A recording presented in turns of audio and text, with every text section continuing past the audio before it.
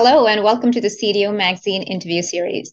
I'm Aditya Karkera, Chief Data Officer for Deloitte's Government and Public Services, and I'm really excited to welcome here today my good friend and colleague, Dr. Jason Duke, Chief Data Officer for the United States Fish and Wildlife Service. Jason, welcome. Thank you, Aditya. Jason, it's so nice to get in touch again here as we're doing the interview, and I'm really looking forward to our discussion, especially to kind of understand more on what your current priorities are. But first, let's just get started by talking a little bit about how your CDO office is situated within the organization. Maybe you can talk a little bit about the roles and responsibilities that fall under your office so the audience understands the situation of your role. Sure. The Fish and Wildlife Service Chief Data Officer is an Associate Chief Data Officer, reports to the department's CDO position. So the CDO position at the U.S. Fish and Wildlife Service, which I'll call the service, reports into the IRTM, which is the Information Resources Management Program, which is the IT program, for lack of a better way to say it. And so we report up through the CIO at the Fish and Wildlife Service. So the Chief Data Officer oversees a data governance board, which is an 8-member board that pulls from all programs throughout the Fish and Wildlife Service. And then we have a data science committee, which is formed of data professionals and people that are common and frequent data users throughout the Fish and Wildlife Service. And that data science committee advises the data governance board, and then the chief data officer leads the data governance board. So as CDO, I work on anything from, think of all things data, anything from metadata to catalogs to repositories to data management plans to data sharing agreements to with other agencies and bureaus and non-government organizations and public entities, and think of anything that can go wrong with or successes with data. And that's kind of what I own in my job. Well, that's fascinating, Jason. I'm every time I talk to a CDO, I hear a lot of similarities in their role, but I also always hear like slightly different differences between each organization. So you talked about this data science group that you have and the data governance board that you have. Can you expand a little bit more about the focus areas for both of these entities within the organization? The Data Governance Board is comprised of senior staff and leaders in the organization. So in some instances, you'll have a group that's made up of subject matter experts, and that group knows everything that should happen, but that group does not have the power to implement the decisions that should be made. And so our Data Governance Board is made up of senior leaders who then are advised by the Data Science Committee. The Data Science Committee is made up of almost 100 staff throughout the Fish and Wildlife Service. So in the past, we might have comprised 5, 6, 7, or 10 different committees to work on anything from training to workshops to standards to handbooks, et cetera. So we concatenated all those into a Data Science Committee. So you have one large committee that breaks up into smaller sub-teams, and they will go and they will research anything from data sharing agreements to contract language to any semantic differences in terminology for what a data steward is versus a data owner. And the Data Science Committee, in essence, is the research arm of the Data Governance Board. And then the Chief Data Officer serves as the chair of the Data Governance Board. Thank you for sharing those details, Jason. Again, fascinating to hear how an organization like yours is still having a continuous focus on research as well as governance. Now, one of the major challenges I hear from most of the CDOs I talk to is around data governance, because the type of data that you deal with, the higher the governance challenges around it. Do you want to talk a little bit about any of the current data governance challenges that you are particularly focused on overcoming? Challenges for data governance often get into, for us, policies and standards. And an example of that would be policies typically are only looked at when someone's in trouble or someone wants to do something or stop something. And so for governance, you require good policies and you require effective standards. All of us work places that have standards that are pretty much out of date. And in data, it seems you have to keep these standards reviewed and updated rather frequently. For example, with policies, you would have a policy in place that might say that you should produce data that has metadata and is stored in an approved repository. However, who goes and looks at that? People always ask their friend or their scientists on what to do. And then that leads to governance issues because you could be storing data all over the place other than where you should. And then also right now, of course, we have multiple presidential memos, executive orders, different acts and legislation that kind of add complexity to the mix and makes it rather hard to govern data. And a neat thing about the U.S. Fish and Wildlife Service is our professional staff and conservation staff and biologists are so intelligent that they think of 9,000 different ways to solve the same problem.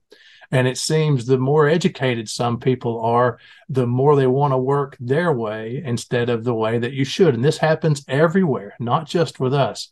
And so for governance, you have to make governance to where the person doing the work feels like they are contributing to a larger collective that they're going to also get something back out of. So governance is just a really effective way for us to be able to track what we collect and to find it and to have standards that keep it all at a very high level of quality. So governance is a very big challenge because the more people you have, the more issues you can have for effective governance. So well said, Jason. Yeah, I mean, I hear this a lot, and it ultimately also comes down to a culture shift, right? Which again is a key role for the CDOs here. What has your experience been in trying to change that culture in government, and especially in your organization, to getting everyone in the organization to have a more data first mindset and bringing about that culture shift? Yeah, the culture change, you hear it at any conference or workshop you go to these days. And a lot of folks tend to blow that off. But that's actually the number one issue that I work with. For example, we have around 9,000 staff. So we have thousands of biologists, ecologists, et cetera, who were trained at a multitude of universities all around the world. And so a lot of these are master's or PhD level staff, and they learned how to collect data for their project. And they learned it in a multitude of ways. And so the culture they have is not always one that you can mesh together. Now, not just at our bureau, but around the world, I hear stories of people that are data hoarders or people that are worried about sharing data that might get them in trouble or might have errors in it. And then you have folks that are very open with all data. Then you have folks that may be closed in data. And so culture change is trying to get everyone to see that if we work together, we can do better for the resources that we protect. And so the staff value data already. That's a no-brainer. They already see the importance of that. But the culture is to put it in a common collective place. For example, you might want to produce just discovery level metadata. And yet I'm wanting to produce archival level metadata that has 516 attributes and following a DCAT3 strategy where you might be following DCAT 1.1 and just trying to do the bare minimum of what you've got going on. And so for culture, you have to show you need to go above and beyond the bare minimum because the bare minimum doesn't always capture the rich depth that we need. And so for data culture, the way I sell it's this. All of us go to work somewhere that we feel that we make a good contribution to. You're really working for a paycheck, but you want to work somewhere where you're really happy, where you feel like your work matters and you make a difference. And you may work somewhere 5, 10, 15, 20 years, maybe even 30 years. So when you go to retire after, say, a 32, 35-year career somewhere, which is hard to find these days, but if you do that, the work you do, when you retire, that retirement party's over, and everybody's been in your office and taking your stapler and your 3-hole punch and you got a better chair than me. What about all that data that you collected? Think about the current generation where you work and the future employees, and think about the wealth of knowledge that you've worked so hard to gather and produce. And so for culture change, I try to sell the fact that you want your work, all the knowledge that you've produced and collected and gained and information you've processed, you want that to go somewhere so you can live on, right? So your peers can use the knowledge you've done. And so, but that requires a culture change in data management. And the other culture change issue we look at is if you look in the COVID endemic days, you have a lot of staff who are working remote, who may be working from home a few days a week, who might work in an office in City A today and City B next week. So no longer are you just sitting on the same desktop or laptop every day. You have to have a very mobile workforce, and that mobile workforce has to adopt a culture of data that can be easily shared, moved, and transferred across the country, across the world, different levels, different boundaries for security. And it's always hard to access from a cell phone to a tablet to a laptop. And that culture also used to be based off of, this is my laptop, this is my desktop. And that data culture requires an openness that we've never seen before. Great call outs, Jason. I mean, the pandemic really got a shift in how we think about where we're working from, for sure.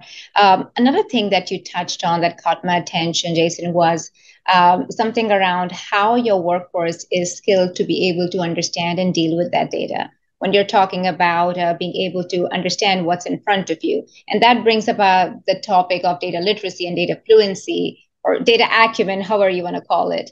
What are your thoughts in that space? I know that's another topic that comes up a lot as I talk to CDOs on how they are focused on leveraging data literacy programs as they think about creating a positive data culture. So curious to know your thoughts on that.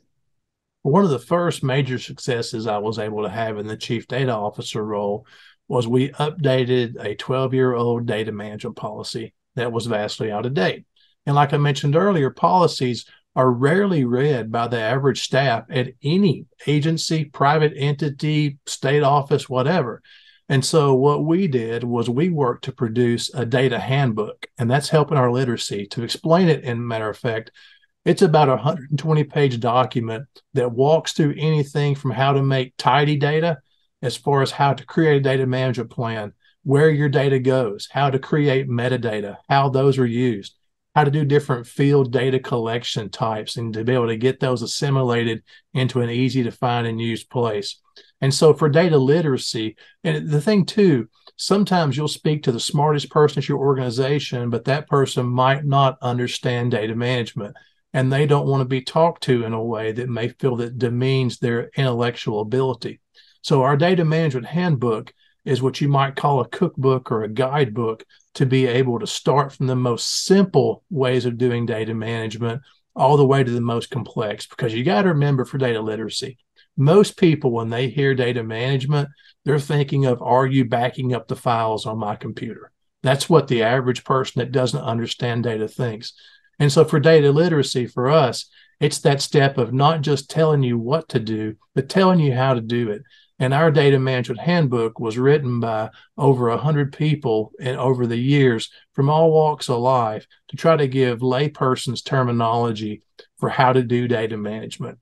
And then for data literacy too, you know, data is not something that everybody gets excited about every day and gets all, yay, go data and stuff like that. So for us, for data literacy, we do a lot of work in onboarding and well, also offboarding. But for onboarding all of our new employees, we have a wonderful SharePoint site. It's kept up to date. It's fresh. It has all the information on there, but folks have to be able to find it, right?